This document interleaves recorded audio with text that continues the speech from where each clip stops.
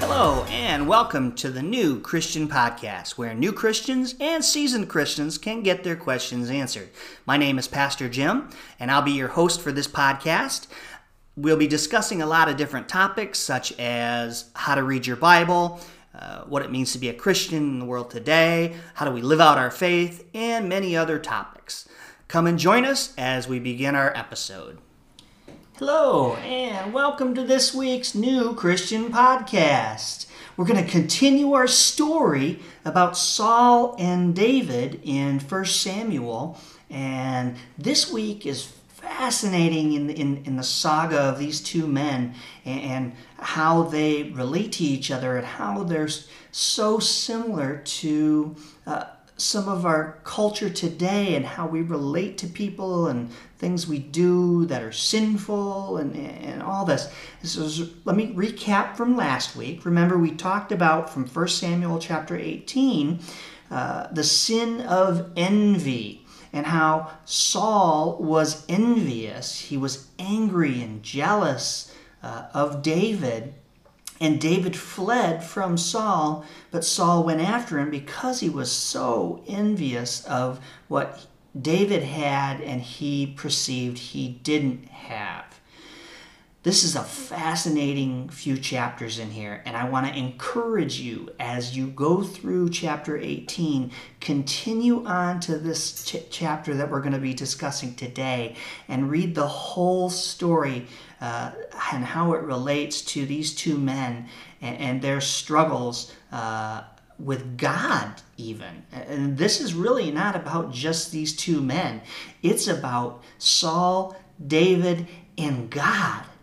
So today we're going to be in 1 Samuel chapter 26. 1 Samuel chapter 26, verses 1 through 25, is where we see this story unfolding in the Old Testament.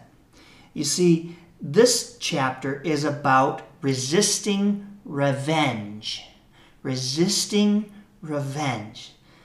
Now, let's recap, and I'll unpack some of this story so I don't have to read all 25 verses to you, and I'll give you a good understanding of what's going on here. But I encourage you, like I said, go ahead and read this chapter, 1 Samuel chapter 26, and go back and read 1 Samuel 18 and all the way through chapter 26 so you can see the whole dynamic picture of what's going on in the lives of these two men as they struggle with their relationship, as they struggle with God even. You see, in this chapter, David is resisting revenge against Saul. He already, in previous chapters, had not taken advantage of the time when he could have killed Saul. But in chapter 26, we see David resisting the temptation to take revenge on Saul. Like I said once before in 1 Samuel chapter 24, he had resisted that temptation once before. So he had another opportunity in chapter 24 while hiding in the hill countries east of Zipphor. At that time, he had snuck into Saul's camp while the king was sleeping. David's nephew, Abishai, offered to pin Saul to the ground with one thrust of his spear, arguing that God had delivered the king into David's hand. Once more, David chose to leave matters into God's hands and explained to Abishai, the Lord forbid that I should lay a hand on the Lord's anointed. It says in verse 11 of that chapter. Romans in the New Testament gives us this command. Romans chapter 12, verse 19, it says, "Do not take revenge, my dear friends, but leave room for God's wrath, for it is written, 'It is mine to avenge. I will repay, said the Lord. Paul says this in Romans chapter 12, verse 19. So God is saying that revenge is mine. I will repay, said the Lord. So David did not want to run ahead of God's timing. God had a plan, and David did not want to step in the middle of God's plan. We have seen similar situations when we have leaders in the church or in government who are unfaithful or incompetent. It may be easier for us to criticize or to move against a leader oblivious to God's hidden purposes and timing.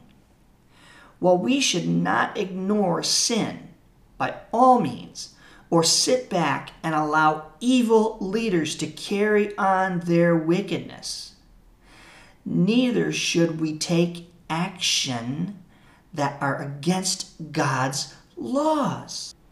We should work for righteousness while trusting God, right?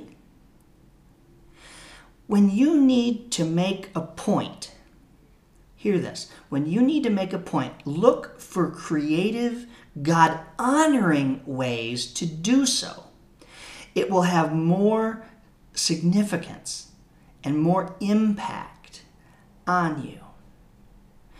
God's form of retaliation is most effective and yet difficult to do.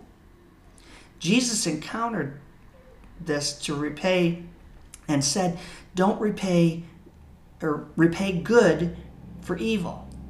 So Jesus is telling us that we are to be good in the face of evil, not trade evil for evil. Saul's behavior continued to get erratic in our story. And although he admitted sin in verse 21, David was not inclined to trust him and asked for his spear in verse 22. David balanced his desire for retribution with his belief that vengeance belonged to God alone. As Christians, we often use the language of grace. We sing "Amazing Grace, how sweet the sound that saved a wretch like me." It is one thing to sing about being a wretch, but it is something else to have to worship next to a person who acts like a wretch. Although we often sing about grace, we sometimes long for revenge, don't we? Listen, the strongest moral decisions are the ones we make before temptation strikes. Right? The strongest moral decisions that are the ones we make before temptation strikes. We often have these thoughts of revenge because people have wronged us or done something bad to us, or we seem as though we want to lash out. But God shows us right here in Samuel that, and even in the New Testament in Romans, the Romans verse that I spoke of, God wants to have that opportunity to avenge us, his children. Give him that opportunity. Don't negate God's work in the situation. Don't neglect God's work in the situation. Allow him to work through you and through the person you feel you need to have revenge against. You see, patience informed by faith is the remedy for revenge. That's the key. Patience informed by faith is the remedy for revenge. When we leave room for God, we open the door not only to justice, but also to the possibility that God may offer others the same grace that he has shown us. Folks, you don't have to look very far on our news daily, in our newspapers, on the internet, on social media, to realize that the anger and the revenge and these feelings, these sinful, degrading, wretched feelings that people are having is not what God wants. He wants us to have grace and mercy because we are given grace and mercy when we come to the Lord as our Savior. How much more should we give others because of that salvation, right?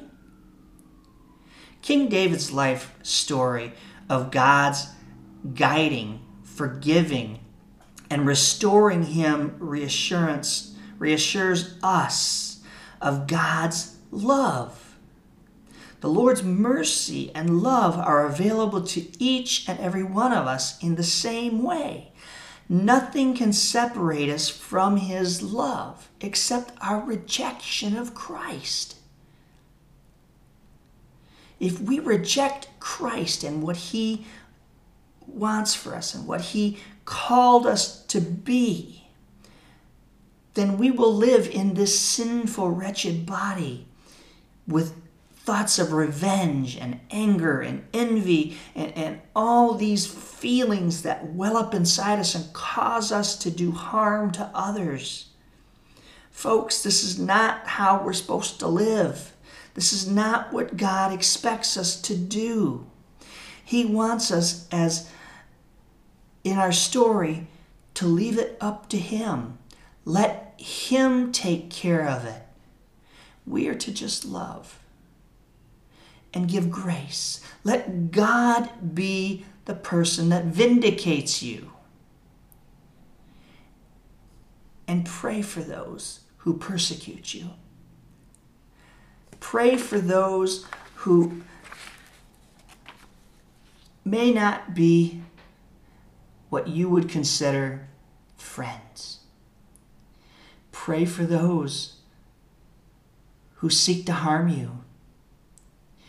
Story after story after story in some Christian literature that many of you can find online. And I've read story after story after story of Christian missionaries overseas who are being murdered for their faith. And family members, years later, going back to these countries and ministering and preaching the gospel to those who murdered their family members. Folks, that's what Christ is all about. Giving grace and mercy and love. Now that doesn't mean, and I have to say this too, that does not mean that we roll over and take it. We don't have to be people's punching bags. But it also means that we are called to give grace and mercy. And if we have to walk away and not subject yourself to that kind of sinful behavior inflicted upon you as a believer in Christ, then you walk away. Our apostles tell us in the New Testament, and God says, if you're not welcomed in a city, if you're not welcomed in a place, dust the dirt off your feet and move on. You did the mission. You expressed the gospel. If it's not received, move on. Don't fight over the gospel. Allow God to work in the lives of those that disagree with you. Allow God to work in the lives of those who wish harm on you. Allow God to take control of the situation. That's the message that this story between Saul and David is telling us from chapter 18 to chapter 26.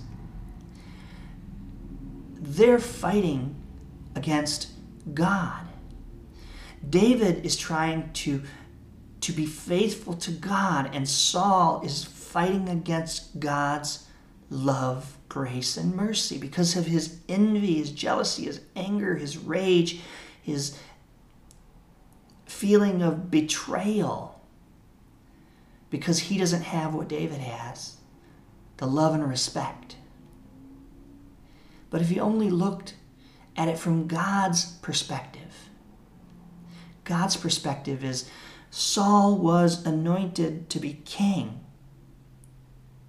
Saul was, and that's one of the reasons why David says he would not harm Saul, because by honoring God, he was not succumbing to a revenge attitude. He was not allowing the thoughts of revenge against what Saul had did to him or tried to do to him cloud his mind that God had appointed Saul to be king. Like I said before, David did not want to run ahead of God's timing. God was working the situation out, and David allowed God to work. Maybe that's what we have to do. Maybe we have to allow God to work in the situation. Maybe we have to step back, take a perspective about what's going on in our society and our culture. Maybe we have to allow God to work in the situation. Let God change the hearts and minds of those. We just simply be faithful, loving, graceful, merciful, and preach the gospel, regardless of whether that angers people or that causes people to reject or harm you. We are called to preach the gospel with love and grace. This is the story of Saul and David. 1 Samuel chapter 18 to about chapter 26 is the whole story. I'd love for you to go ahead and just read through those chapters. It's a fascinating, fascinating story, and it really shows that Saul and David and those in the Old Testament are really not that much different than we are today. Really not. The struggles and the situations that they were going through, we have gone through in our culture, in our society, all through history. That's what makes the Bible so rich and so unique and so incredible to read, because it reflects you and I in the things that we're going through in present day. So I encourage you to read these chapters and follow along in the story. I look forward to seeing you next week when we come to you with another story and another story in the Bible. I look forward to hearing from you. Please send me messages. You can find me on my social media links at facebook.com/PreacherJimC and my YouTube channel at PreacherJimC. And I look forward to hearing from you and getting your comments. And won't you have a blessed week? I want to thank you for joining me on the New Christian Podcast today. And if you have any questions or would like help with anything, feel free to contact me on my Anchor.fm dashboard, my Facebook and Twitter. Links are there. And you can also reach me if you are on YouTube and you search Preacher Jim C. My YouTube channel will come up and you can message me there. And I want to thank you for joining us and have a blessed day.